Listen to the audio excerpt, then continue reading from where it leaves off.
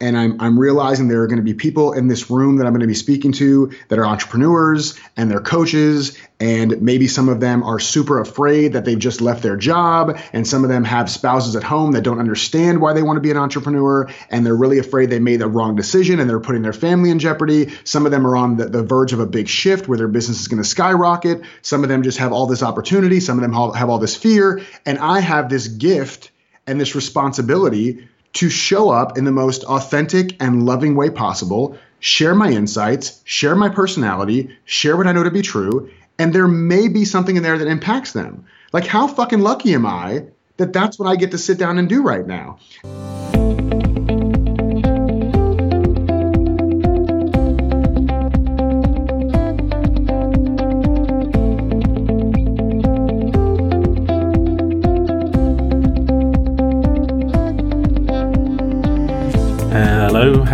Hello, and welcome to the 15th episode of the Coaching Life podcast. Now, the work I did in preparation for the episode you're now listening to was a little unusual. I looked up the meaning of the word the, or is it the? And amongst other definitions, the definition that fits today is determiner, used to refer to a person, place or thing that is unique. Well, of course, they don't come much more unique than the guest I have today. He is entertaining, damn funny, has a contagious energy, and is certainly not shy in front of the camera.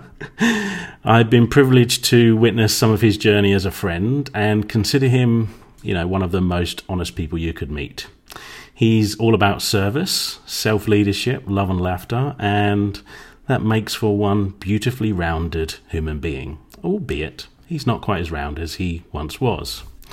So, my guest today is, of course, the Jason Goldberg. Hello and welcome, Jason. Dude, I had to literally bite my tongue as soon as you started with the, I'm like, you are hilarious and I love you and I am so happy to be here. Dude, this has been a long time coming, but I'm, which I've heard about myself for years. I'm just super excited to be with you. Likewise. I am super, super excited. So thanks. So first question, Jason, come on. Is it the or the? I always say the because I feel like if you're going to be pretentious, go with it. Go full force.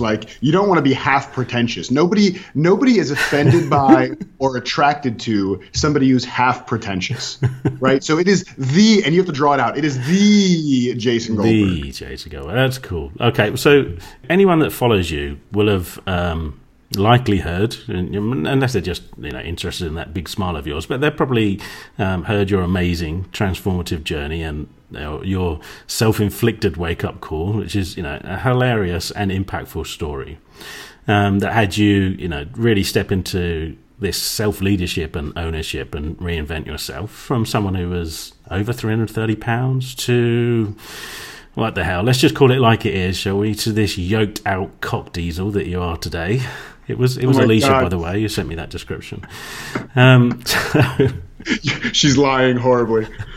Whilst that is an amazing story and like I say, very funny, and you share it beautifully in your fabulous book, Prison Break, I'm getting all of your plugs in here for you, by the way. Yeah, just get it done. Just get it out of the way now. Thank you. I'd love for us to focus today a little bit more on your journey when you decided to make your vocation coaching and speaking, and really how that all came about. I guess as a starting point, or maybe just before then. What got you to, well, we met in Arizona, of course, at the Godfather of Coaching's, Steve Chandler's coaching school. So I'm really wondering what brought you there, and aside from meeting me and that incident in the lobby restroom at the Valley Ho, what other amazing things did that bring into your life? Well, first of all, it's only an incident because the police called it such. To us, it was an expression of love.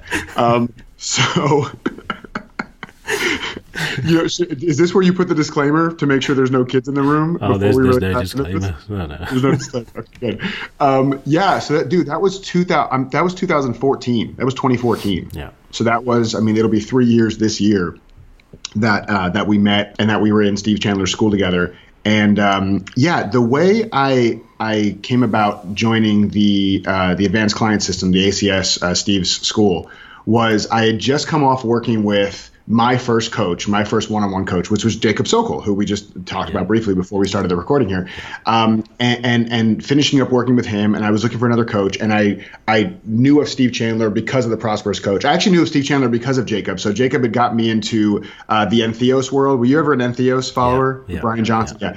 And Jacob had done like a virtual conference thing. And so he interviewed like Sean Stevenson and Steve Chandler and all these people that I had never heard of before. And I was like, wow, this Chandler guy, he talks really slow, and I'm sorry for whatever affliction he has, but he's actually saying some pretty good shit, right? So, can I curse, by the way? Oh, please do.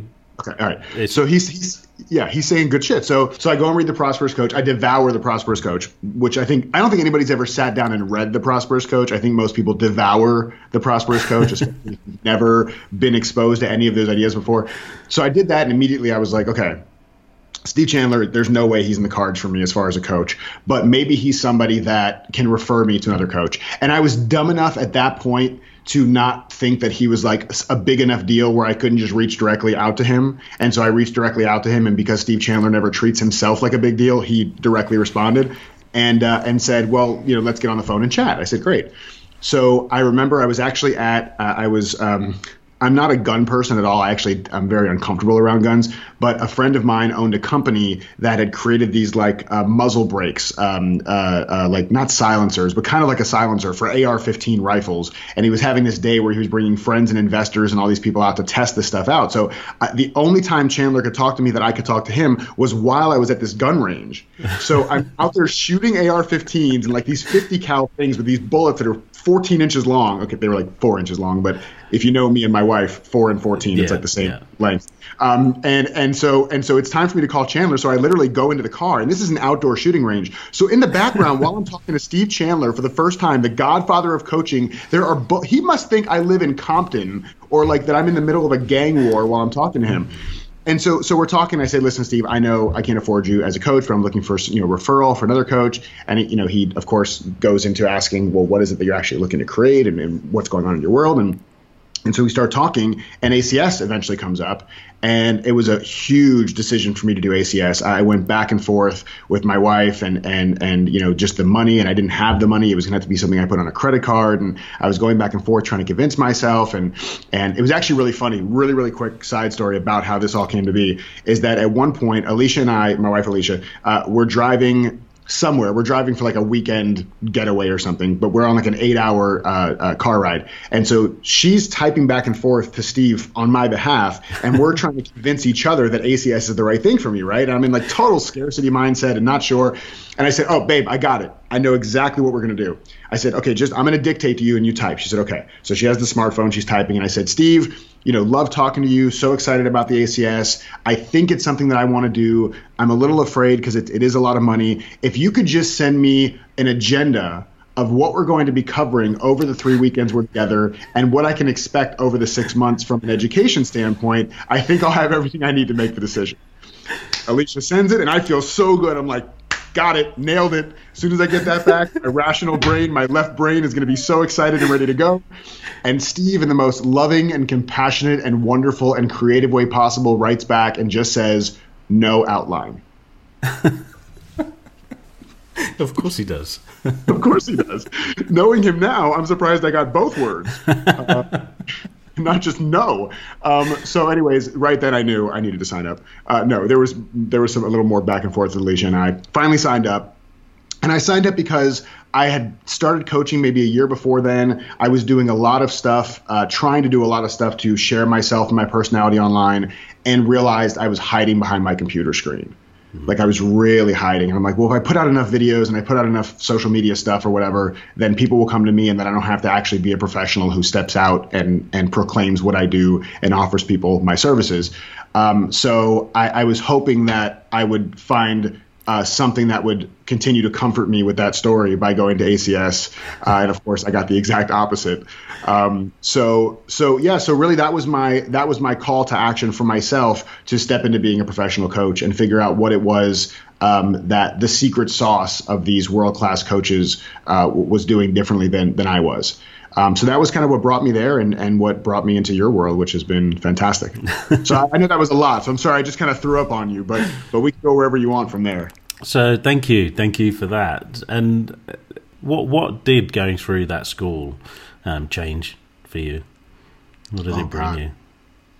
Whew. It changed so much for me. I actually think it changed me even more the second time I went through it, because the first time I feel it was like drinking from a fire hose, and not because there was so much content. Because Steve is not like a shove content down your throat person. He's like, let's point to one thing for 3 full days, which is awesome, and totally not my comfort zone. And so the first time I went through is more like an introduction to a brand new language, right? So if I went to like a weekend on learning French, I'd be super excited because I hear the instructor speaking French beautifully and fluently. I'd hear other people in the room who had been speaking French maybe a little longer than I had. And so I saw the potential and possibilities of what it could sound like. And then I thought like, man, this must be all I need to speak French. And then I went home and all I could speak was English. And it's like, no, but I just spent all this time being around people who spoke French so beautifully. Why am I still not able to get that perfect tone? So it really opened me up to the fact that like that stuff that he teaches was all accessible to me. I could be a professional. I could be somebody who serves instead of sells. I could be somebody who becomes so good at my craft as a coach that directly contributes to how much money I can make in my business. And just all those things that kind of didn't gel with what we typically see with the way a lot of coaches do, internet marketing, strictly internet marketing to build their business. It was just really refreshing and really kind of empowering that first time through. Yeah, beautiful. And I relay just recently because I interviewed Carolyn Freya-Jones. I don't know if you remember that conversation. Please don't mention the name of the song or the client, but it was. It is hard to put into words, really, like the kind of shift in that stepping into being a professional coach and being a professional service. Yeah. But even that's something that I went back and spoke at ACS. I'm on the faculty now because, again, blackmail. I have pictures of Steve that he doesn't want getting out. So I'm on the faculty now, and this last time through, I went back and taught, and the name of my talk was Sex Sells, right? But sex was actually an acronym. No, go ahead, please. Use a tissue all you want to. God, I'm so glad people can't see video right now, so they can't see what you're doing with that tissue. It's so inappropriate. I've had a cold. No, it's okay. I'm just playing. So sex sells, though, but sex was kind of an acronym. The S was for service, and the EX was for experience, right? So service plus experience is what actually sells. And we got into a discussion around what Steve talks about a lot, the social self versus the professional self. And the reason I'm bringing that up is because one of the things that came up in that talk was that I had, and since this is a podcast for coaches, I hope this will resonate. I had this belief when I really started getting that I wasn't being a professional, that those two things, the social and the professional self, were diametrically opposed, and that anything that related to my social self had to be strangled and buried if I was going to be my professional self. And so it makes people step out of the role of if they are playful and fun and joyful and creative, because that's what I do in my social life. But now that I'm being my professional self, I'm stoic and I'm grounded and I'm all these things that wouldn't be me naturally in my social self. Now, if you're naturally grounded and stoic in your social self, great, then it's a direct alignment, bringing that into your professional self. But what came up for me was I started realizing especially over the last year or so, year and a half, that I think I was trying to bury parts of my social self because I felt like there's no place for that stuff in my professional self. Does that make sense? Yeah, totally. What I'm fascinated by is, and would like to pick your brains about really, is whether there was a conscious decision to focus much more on speaking and portraying this beautiful message that you have. Oh, how did that evolve? How did that take shape?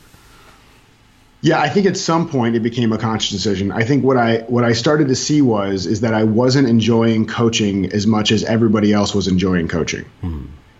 And that felt like shit, because it's like, well, wait a second, you put your stake in the ground that you are a coach, and you have spent tens of thousands of dollars in being coached and in learning how to be a great coach and how to sell those services as a coach. What do you mean, you idiot, that you don't want to focus completely on coaching? That's the stupidest, most irresponsible thing you could possibly do. And that's the conversation I had with myself over and over again, right? That word, especially irresponsible, came up a lot. You are being irresponsible. You are glamorizing what your career is supposed to look like. You are turning your back on things because they're not happening fast enough. You will never be anybody who focuses on mastery and excellence because you jump ship too quickly.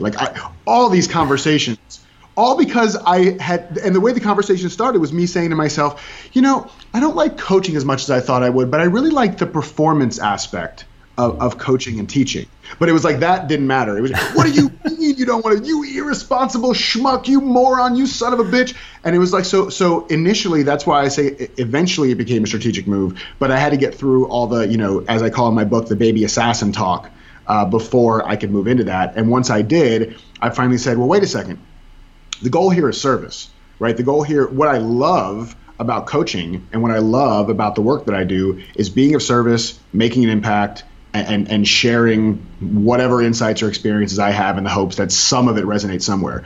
So who the fuck cares about form? Yeah. Who the fuck cares if I'm sitting with one-on-one with somebody or I'm sitting 1 on 1,000 with people? Like, who cares? And so kind of releasing that by not making it wrong, right? No longer being in resistance to the fact that, hey, you really enjoy teaching and performing, and coaching, there are elements of that, and there are certain people you love coaching, and you could do it all day, every day, but the majority of time spent coaching is not something that's really you being in your genius zone. Can you be okay with that? And I finally said, well, yeah, I guess I can. Yeah, beautiful to see that. I mean, this is a conversation that comes up quite often, talking to people, not just guests here, but perhaps my own clients as well, in that there's often this kind of question, which I don't think is particularly helpful in coaching circles, about, what's my purpose and that kind of stuff, and who am I, and how can I find out who I need to be, and all this kind of stuff.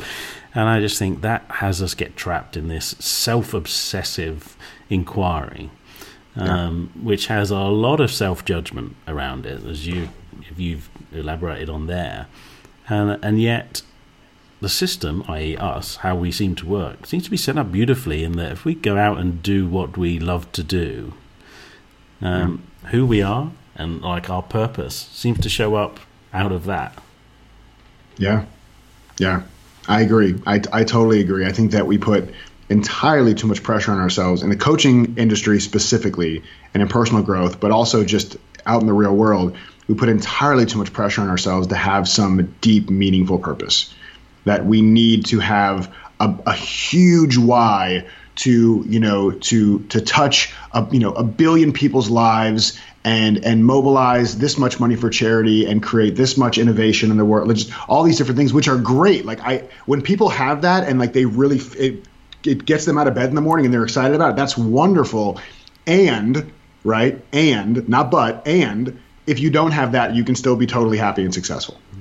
And I had there's somebody in the coaching community that I'm pretty sure we both know, who I love dearly, and won't say this person's name, but they had reached out and asked me one day privately what my why is, and a very coachy question. And again, I love this person, and so I didn't if somebody randomly asked me that, I would tell them to go fuck themselves. But this person I love, so I'm like, cool, yeah, no, I'm happy to share it. So I shared it, and this person said something to the effect of no, I think it's got to be deeper than that.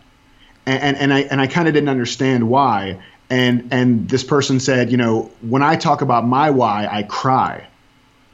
And that's fine. And I said, do I have to cry to have a purpose that I care about? I just want to know. Sometimes my purpose makes me laugh. Does that mean it's less purposeful? And we ended up getting on the phone and talking about it, and it was a beautiful conversation, and I totally got their why and felt it. I mean, really felt it. It gave me goosebumps, and then they really got my why, and it was fine. But I think it was a great lesson for both of us that your why shows up in the way it shows up. You spending time trying to force it to be more purposeful, more passionate, more of a calling, that takes you away from just being of service and having fun. Yeah, beautiful. I heard Deepak Chopra being interviewed by Tony Robbins, actually, many years ago. And Tony asked him a question at the end of the interview. Like, he said, final question, I'll make it an easy one. What's the purpose of life? And, of course, Deepak, his little chuckle, and simply said, the purpose of life is the expansion of happiness. And I'm like, whoa, I love that idea. So, like, if I want to choose a purpose, because at the end of the day, I think we do choose them. Choosing the expansion of happiness, that seems a pretty cool card to pick.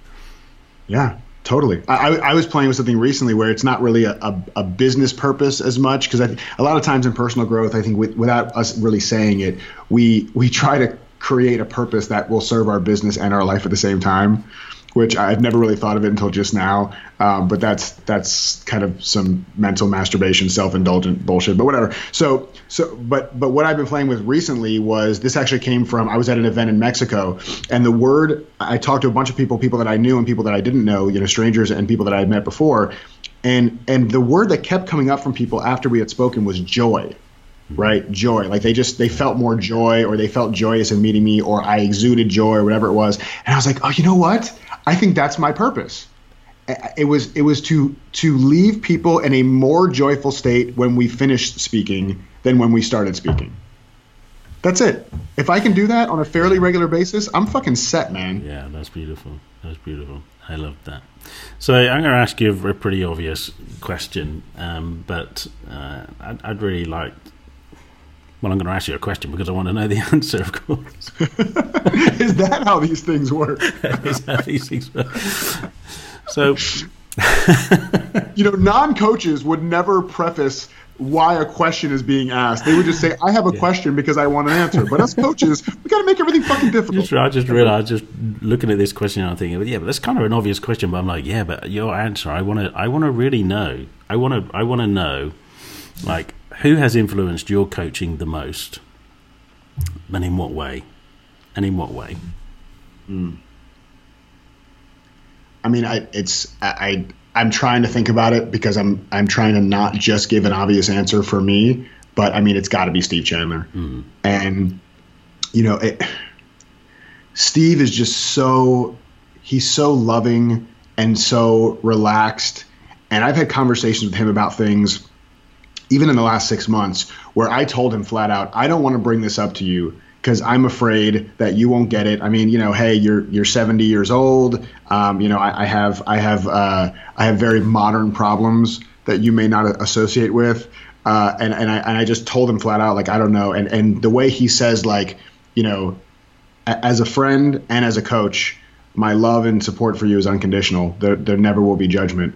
And you really just know that that's true. Me bringing that into my coaching with other people, and even into my personal relationships with other people, it's just changed the way things work. And I think something even more powerful, that was the first thing that came up, but what's more powerful and more pervasive for me in my coaching that I've gotten from Steve is that he's also so masterful at really helping me see, and it sounds so obvious, yet it's like nobody does it for me like he does, is to show me how it's always how I relate to the issue, and it's never the issue, and there was one time, and I tell this story all the time now because it really has just like, it hit me at my core, and I'll never forget it.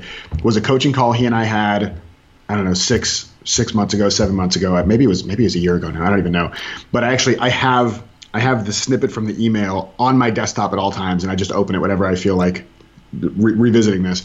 I sent him this long email about all the stresses that were going on in my life and all the things that I was just so stressed about and worried about, and how I was, putting money out into this thing for this project and worried that it wouldn't come back. And what if I'm glamorizing this thing now and this thing doesn't turn out the same? And what if I never find the thing that I'm supposed to be doing? And what if I'm never able to fully be self-expressed? And what if I have to go back to just all this stuff? And this is like in the last year, right? So it's like, being a coach is no different than being an entrepreneur in any business. It is a business. There are going to be ups and downs. There are times when even huge companies like Mind Valley, who I'm a huge fan of, where Vishen Lakhiani, the CEO, says every 3 years or so, they have a scare that the entire company is going to go under, right? Like these are the ebbs and flows of the way business works. Yeah. But anyways, that's side note. So I sent him this whole long thing, and I'm just, I don't know why I'm expecting that I'm going to have all those things addressed in line. But he writes back, and all he says is tremendous compassion for what you're putting yourself through. And I thought he was I thought he was being sarcastic, and actually me thinking he was being sarcastic snapped me out of it. Right immediately, I was like, oh, yeah, you're right. I'm totally. And then I wrote to him and I said, thank you so much for the sarcasm. He said, it wasn't sarcasm. Like I really feel a lot of compassion for what you're putting yourself through. So it was real, and it was kind of sarcasm. And it's just that thing, like that's the beauty of his coaching. Like he could literally respond to every email I send him with that, and I'd be okay. And yet for some reason, I need that reminder sometimes. Now, this is one thing also, because I do see that in you as well, like this tremendously loving, compassionate person. That's been obvious right from the first moment I met you. And it's like, I think that distinguishes what I think, personally what I think are truly great coaches that are able to help people to really allow unhindered their own humanness, always conscious of my Suffolk accent when I say that word, of their humanness. Turns me on. It's like the Jason Goldberg. It's okay. Yes, thank you. As opposed to trying to be Batman or whomever, and simply trying to be superhuman. You don't have to try and be a superhuman to be a superhuman. Right. Yeah, and that's a lot to keep up with. Yeah. Like if I have to constantly be on guard to make sure that I'm being super or superhuman all the time, that's a full-time job. It's hard work. Yeah. Cool. And I just want to say also that I see that exact same thing in you. I mean, I think that's one of the reasons we connected so quickly is that you people say this, it's very like woo-woo, airy-fairy to say like you are love, but you are, man. Like you are love. That is what you exude in everything you do, from your face to the way you talk, to the way you hug, to the way you interview, to the way you coach. Because I've also been coached by you, and I've been so blessed that we've been able to coach each other and do peer coaching and things like that. And I always remember just how much love and support you gave as a coach. So thank you for that. Thank you, Jason. That means a lot to me. One of the you've told me one story, and we don't necessarily have to go into the details of that, but what it highlights about you is your willingness to simply reach out and connect with people. However perhaps well known they might appear, and you because again you see them as just another human being. So can you tell us anything about that? Yeah. Well, that's been a huge thing for me. And I actually did an interview with somebody once where that's all we talked about was like how to make your idols your friends. Yeah. And it was great. And I love talking about it. And my goal was not to make my idols my friends. It was just to connect with somebody who I admire. Right. And it doesn't matter if they're a big name or not. But to me, one of the things that actually has, again, just been brought up to me recently by a couple different people, one of which a fairly big name coach that both of us know, that I asked to be on my program with EverCoach, the Master Circle. I asked him on a year and a half ago, and he was literally the only person that turned me down. The only person out of all these coaches that I asked, he was the only one that turned me down. And I didn't really take it personally, because I'm saying, well, I'm nobody to this guy, and I'm asking for his time, and I'm asking for him to donate his resources and contribute his gifts. And I haven't served him. I haven't put any work into this relationship, so I didn't take it personally. I just let it go. And then a year and a half later, probably 2 months ago, this person reaches out to me and says, "Wow, a lot's changed. In the last year and a half, I'd love to talk and hear kind of what's going on in your world." And so we scheduled a time just to chat and talk, and we talked, and he said, "Yeah, I'm sorry that it took me like over a year to get back to you." And I said, "Oh no, that's okay, because in my world, like there's no scarcity of time to connect with people." So I'm of the understanding, when people talk about what's your elevator pitch, I am adamantly opposed to elevator pitches, because that comes from the scarcity mindset of I have to make you love me right now because I'm never going to see you again. And in my mind, I approach meeting new people, and I think to myself, if I knew I was going to see this person for a half an hour every day for the next 3 years, what would I say today?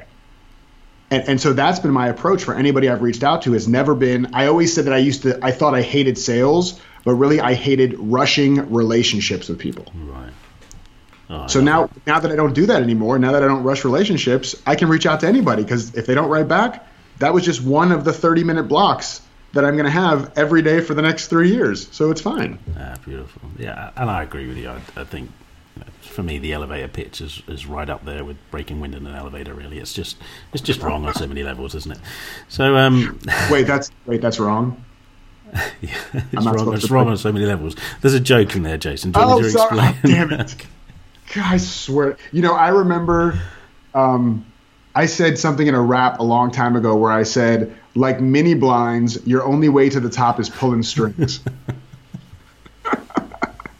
Sorry. Done. That's clever for a Jewish rapper. Come on, you got to give credit. So, Jay, what have you learned really about since your career focused much more on speaking? What have you learned about you as a speaker? Ooh, that's good. What have I learned about me as a speaker? I've learned that I hate preparing for talks. I hate it. And I know that I feel the best once I've prepared, right? So there's those competing commitments. So that's fun, and I get to play with that on a regular basis. And I have a way that I do that. And if we have time, maybe I'll share that. So I hate preparing, and I love the end result of preparation. I'm super stupid nervous right up until my foot hits the stage, always, without fail. Doesn't matter if it's 10 people or 1,000 people, it's the exact same. And as soon as my foot hits that stage and my body settles for even 3 seconds, it is the greatest feeling in the world for me. I can't get enough of it. It's like when Arnold Schwarzenegger was talking about, you pump iron, and it's like I'm just coming over and over again. Did you ever hear that interview? No, but I might look it up. You need to. He says lifting weights is like coming over and over again. So I'm on stage and I'm just coming everywhere, and I'm on stage. So I've learned that I just love that. I've also learned that I often stress myself out in preparation, trying to figure out what comedy I should put in, and then inevitably 95% of my comedy comes out in the moment while I'm on stage. Right. And that's something that even though I'm reminded over and over, I still stress myself and say, yeah, but make sure it's funny, because that's one of your things. You're the comedy and transformation guy. And when I let all that go, I'm on stage and inevitably somebody says something or does something, or I see something or I think of something, and the comedy comes out. So what I've learned about myself, in short, and I'm really playing with this recently, so it's still kind of fresh, is me balancing preparation with presence. Yeah. That's what I've learned the most about. And that, of course, goes for coaching, and it goes for personal relationships, and it goes for everything in the world, is how do you balance preparation with presence? Yeah, and that's the timing of this is perfect as well for me, because I'm preparing some flying off to Hong Kong in a couple of weeks' time to run a workshop out there, leadership workshop out there. And I have that same thing going on, essentially, standing up in front of, 50 people or whatever for 3 days. What preparation do you do?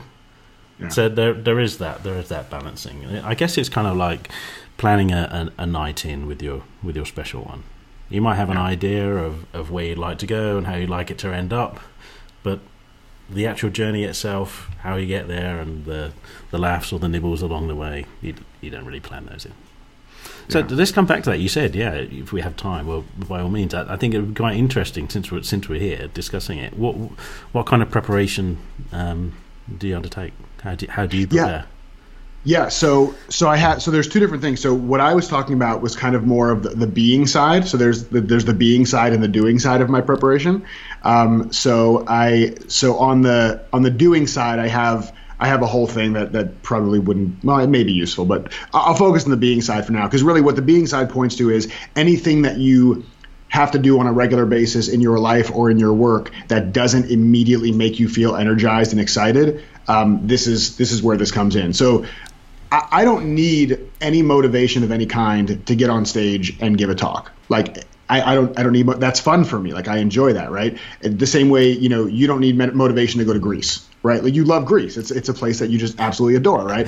So nobody ever comes to either of us as a coach and say, listen, I really need some motivation and accountability to make sure I get on my cruise ship next week. Like, no, nobody does that, right? Because they enjoy it. So the key is, how do you find a way to enjoy the things that are not necessarily enjoyable on the surface, right? How do you shift from is this enjoyable to how is this enjoyable, right?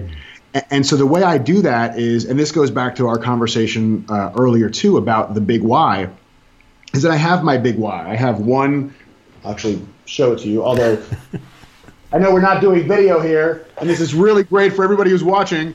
Maybe I'll screen snatch this. Yeah. There you go, yeah. So, did you say screen snatch? Did I say that? God, I swear, this guy. Kids, do not grow up to be Phil Goddard. So I have one, I love these notebooks that say, what will you create today? But this one in particular is reserved for one thing. I have my big why that's written on the inside cover here. But the purpose of this workbook is that every day, except for the days I don't do it, every day I sit down, and anything that's on my calendar for the day that doesn't immediately light me up and inspire me and make me want to go do it, I sit down and I write out a mini why, a mini motivation for that thing in particular. Why that thing is important for me to do, who it impacts, how it allows me to shine, in what ways does it move me towards how I want to feel or the way I want to show up in the world.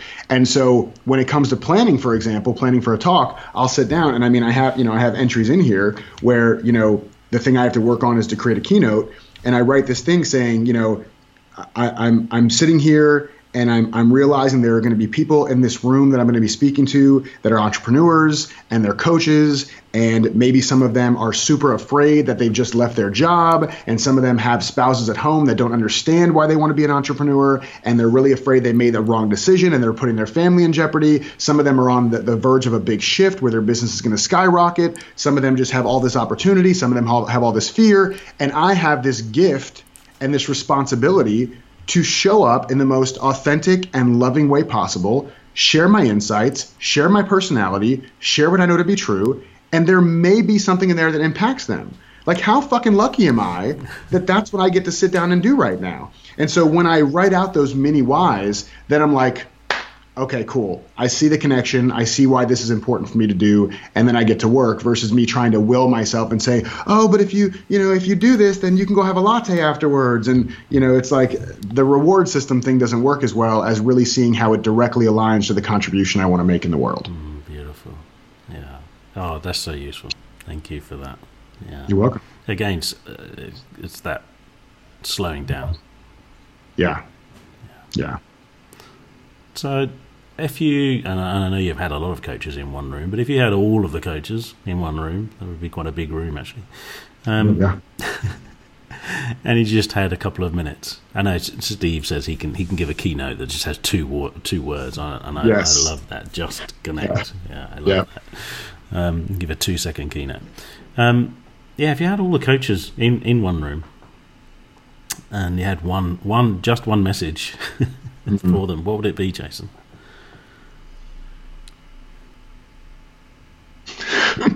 I don't know why this just came up.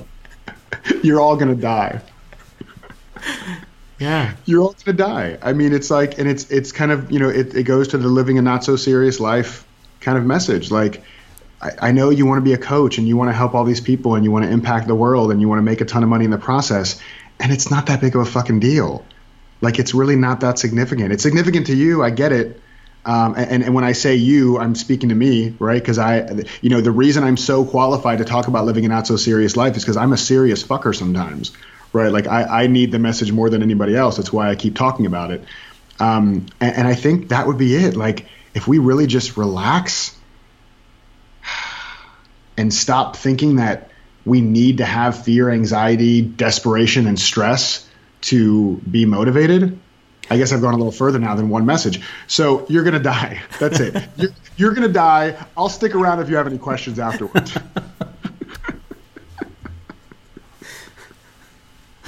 I'll sign up for that keynote. I'll sign up for that. Yeah. What kind of client are you, Jason?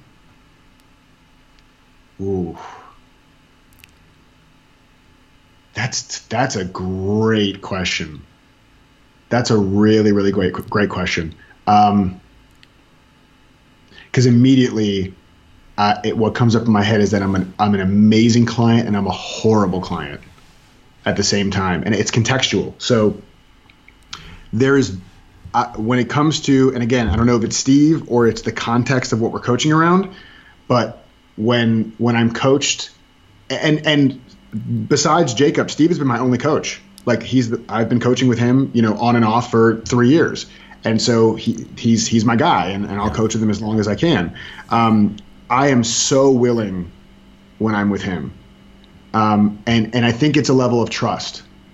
And part of that is trust because I know the work he's done on himself. And part of it is trust because I know that in the past, things that I've tested that have come out of coaching with him have made a big difference. And so just that unconditional trust allows me to be super open. I truly believe he would never steer me wrong. And so when you have a lot of trust in the person that's sitting across from you, I think you're more willing and more open. At least for me, I'll own my experience. I'm more willing and more open. Now, on the other side, the reason I say I'm a horrible client is because I'm also being coached in a sense. It's not coaching as we would traditionally think, but I'm being coached in a sense by a member of my team on my course and on the marketing of my course that's coming out and all these things. And I'm so resistant. I'm so resistant. And I'm getting closer to why I feel that way. And this is a very behind the scenes opening the kimono thing to talk about, is that I've realized that in some respects, I'm not against internet marketing. I think internet marketing is great because if it expands awareness and visibility and gives people a chance to experience your work, I think it's great. I think it's not the channel that's the issue. It's the message that's put on the channel. It's when I was speaking at Steve's school doing the thing about the whole sex sells, I told them that I think the number one key where coaches and people in personal growth get it wrong in using social media is they try to use social media as a monologue instead of a dialogue, right? Yeah. So the internet marketers that are not doing it in the way that feels good to me are monologuers. They're just shouting all day. The ones who are doing it in my world more effectively are the ones who are creating a dialogue with me. And so the reason I say all that is that I'm recognizing now that there's this interesting pull since I am doing my first big course, which is, the first like mass thing I've really put out, that there's an internal struggle between focusing on using my gifts versus focusing on how to position my gifts, right? Using your gifts versus positioning your gifts. So that's my internal struggle. So now as I'm working with people who I trust that they know the shit out of what they do because they've done it over and over again. It's this resistance to say they know better about this from a best practice standpoint, but do they know better from a Jason Goldberg standpoint? So that's kind of an interesting thing that I'm playing with now. Yeah, and that's a really interesting inquiry, I think, for any of us that are being coached. Just coming up against that.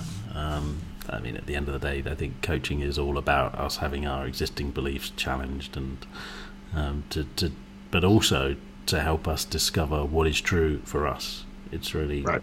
It doesn't really matter, perhaps, what the view of the coach is, but what the view of the coach is. But for me, coaching is really all about helping our clients get in touch with what is true for them. Yeah. And then that's why I ask people to come onto calls really with undefended openness. Yeah.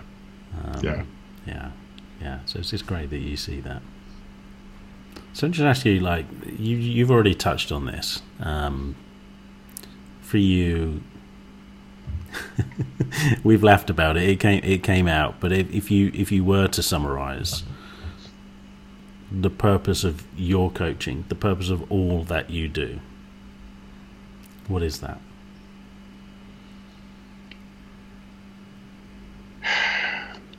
I mean, it always seems to come back to this notion of that we don't have to be as serious as we think we have to be, that we've been so conditioned that seriousness equals success, that you can't be successful unless you're serious. And the reason it's the most powerful message to me is because it's the most powerful message for me. So I think that's what my coaching and teaching and speaking all comes back to, is like, it's almost like if you were to phrase it in kind of Byron Katie terms, who would you be without all the seriousness, right? Like how would you show up differently as a human being if you just weren't as serious? No, but I need the tension and the pressure to keep myself motivated. Have you ever tested that? Is that, I mean, do you know that for a fact? Have you? No, but if I try that, then I'm going to fail and I'm going to slack off and people are going to think I'm a loser. There's a huge difference between, caring and concern and sincerity and devotion and seriousness and tension and pressure and stress and anxiety and desperation. So I think that's what it's about for me, is that I just know that I do my most creative work when I can be in an enthusiastic, relaxed place. Doesn't mean I talk any slower, doesn't mean I appear any more calm, doesn't mean I meditate and become like the Buddha or like start levitating or anything. Like none of that shit happens. I still talk fast, my hands still move like crazy, but there's still a difference in the way I show up. There's a slowed down thought process in the way I show up. And so I want that for other people. Beautiful. So really finally, what's next for you and where you want to go, what do you want to do, but also perhaps what's not working or what's the current challenge that you're looking to overcome to break through to get there? Yeah, that's good. So I'm going to answer the second question first, if that's okay with you, and even if it's not. So the biggest challenge for me is that I have been a one-man show for so long that now bringing on people to help, and I know that I'm not the only one that feels this way. I'd love to say how unique and special I am, but it's really hard to like give up control and to trust people. And in a sense, you feel like, oh, but bringing more people on, that means I have to like train them and they have to really get what I do. And it'd be so much easier if I just continued to be overwhelmed and did it all myself. That makes perfect sense, because it's just going to get easier as the business grows, right? And so I think the biggest struggle for me is like, it's not even necessarily finding good people. There's great people everywhere that really want to help. And there's always the finance thing is, can I afford to bring this person on and all that, and that's fine. And that's not even what it is. It's really like this trust aspect. It's like, do I really trust that all these people together are going to be able to execute on my vision, on the thing that I want to have happen? Can they really take things off my plate and do it the way I would do it? So I think that's the biggest challenge. And of course, that challenge is all me. That has nothing to do with any of them, right? That's all my shit, which is great. Tons of compassion for what you're putting yourself through. So there's that. So then what's next for me is the reason why all this other stuff is happening, where I'm wanting to bring in a team. So as we kind of talked about, I went down the coaching route, and there are elements of coaching I love, and I still take on certain one-on-one clients, but very, very few, because I get content, right? I learn so much from coaching people. It's incredible, especially if they're the right people. I'm doing air quotes, like people who are listening to this can see. Do you guys hear? I'm doing it in the mic. Can you hear the air quotes? All our listeners are intuitive. They will know that you're doing air quotes. Awesome. Fantastic.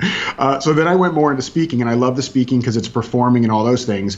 And there's only so much of me to go around with speaking, and only so many conferences and so many people who want to hear this kind of thing. I mean, there are a lot of people, but still, it requires me to travel, and I've been on the road a lot more, and I don't want to have to travel all the time.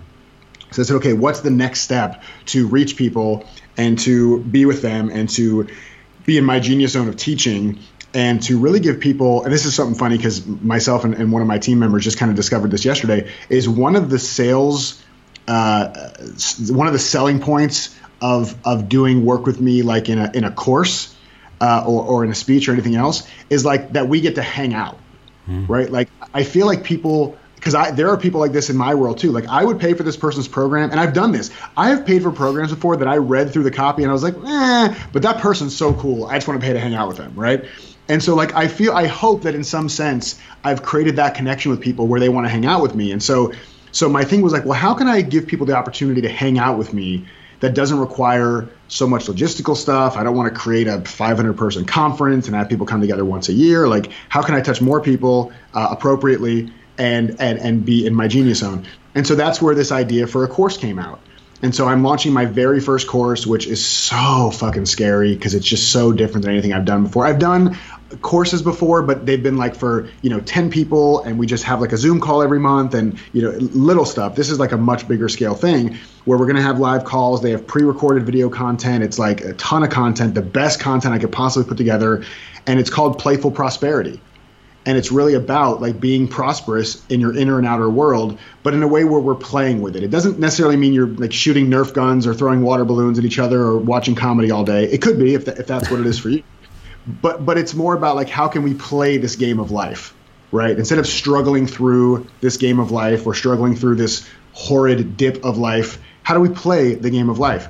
And so that's what's next for me, is really figuring out how do I get this information and a connection with me out to a much broader audience. And that's what I'm hoping to do with my course. And that should be launching in the next few months. Oh, amazing. And I know that anybody enrolls in that is just going to have such a great time, really, such a great, powerful time. And it will be transformational. And yeah, as you say, to hang out with you in any way, I always appreciate it, our calls, and you're one person that I know that is there. And as you mentioned about Steve, how you feel that he's not going to lead you down take you in an appropriate path. I feel like that about you, and I'm sure many other people do. So really want to honour you for that. So thank you, Jason, for just bringing so much more joy into the world. Yes. It worked. I brought more joy. No, you can die now. I love you, man. You're incredible, and I love our inappropriateness together. God, if people only heard the real uncensored version of our conversations, it would change their view of both of us. But I love the work you're doing in the world, and I love you as a human. I love you, and from the Jason Goldberg to the human Phil Goddard, I love you, brother. So grateful to have you in my world. Thank you, Jason. Thank you. Oh my God, the Jason Goldberg. In all sincerity, for me, there really is only one Jason Goldberg, and it makes perfect sense to me that in choosing his domain name, jasongoldberg.com was already taken just so he could indeed be the jasongoldberg.com. Anyways, what did you think of that conversation? I love him. He is someone genuinely making a living by making a difference, doing what he loves, and his love shines through in his energy, in his humor, and in his wisdom. And in some ways, I guess Jason is the exact opposite of me. Maybe that's why we get on so well. He doesn't buy into that reserved Britishness that I find myself often hiding behind, obviously because he's not British, I guess. And I love how he just reaches out to people. And as he said, reaching out to Steve Chandler in the way he did has changed his life. And of course, the ripple effects of him doing that has subsequently helped to transform and help many other people. That's certainly something us coaches would do well to remember. You know, when we hold back, we are never being of service to others. Although when Jason tells that story, of course, I do find myself wondering why he was dictating to Alicia and why wasn't she driving and he texting. But there you go.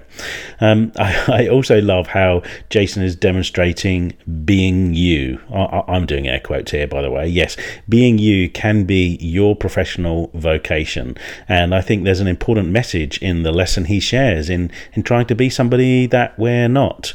You've probably heard me say it before. One of my favorite questions to ask, which I originally heard from Robert Holden, is what's it like to be you when you're not trying to be somebody, not even trying to be yourself? It's so freeing to consider that inquiry. I'm so grateful for Jason's honesty in this conversation, in revealing like the conversations he was having with himself, in his choice to focus more on his speaking, and in confessing he was not enjoying coaching as much as he thought he would. There's just so much in this conversation, and as is often the case when we talk. And I will say, despite Jason's high energy and often fast pace, he is committed, just as he said, he is committed to building relationships with people, not rushing them. I love that, and I love that about him. I love how he sees he doesn't have to take anything about that personally at all. So I'd love to hear from you about this episode, or indeed any of the others. As much as I'm enjoying recording these conversations, they're for you too. So please do get in touch with any feedback, insights, or questions you may have. And as always, if you'd enjoyed this or any of the others, please do head on over to iTunes and leave a brief, honest review to help others find the golden gems in these podcasts. Thank you to everyone who has been in touch, and thank you all for listening. As ever, I wish you all much love and joy.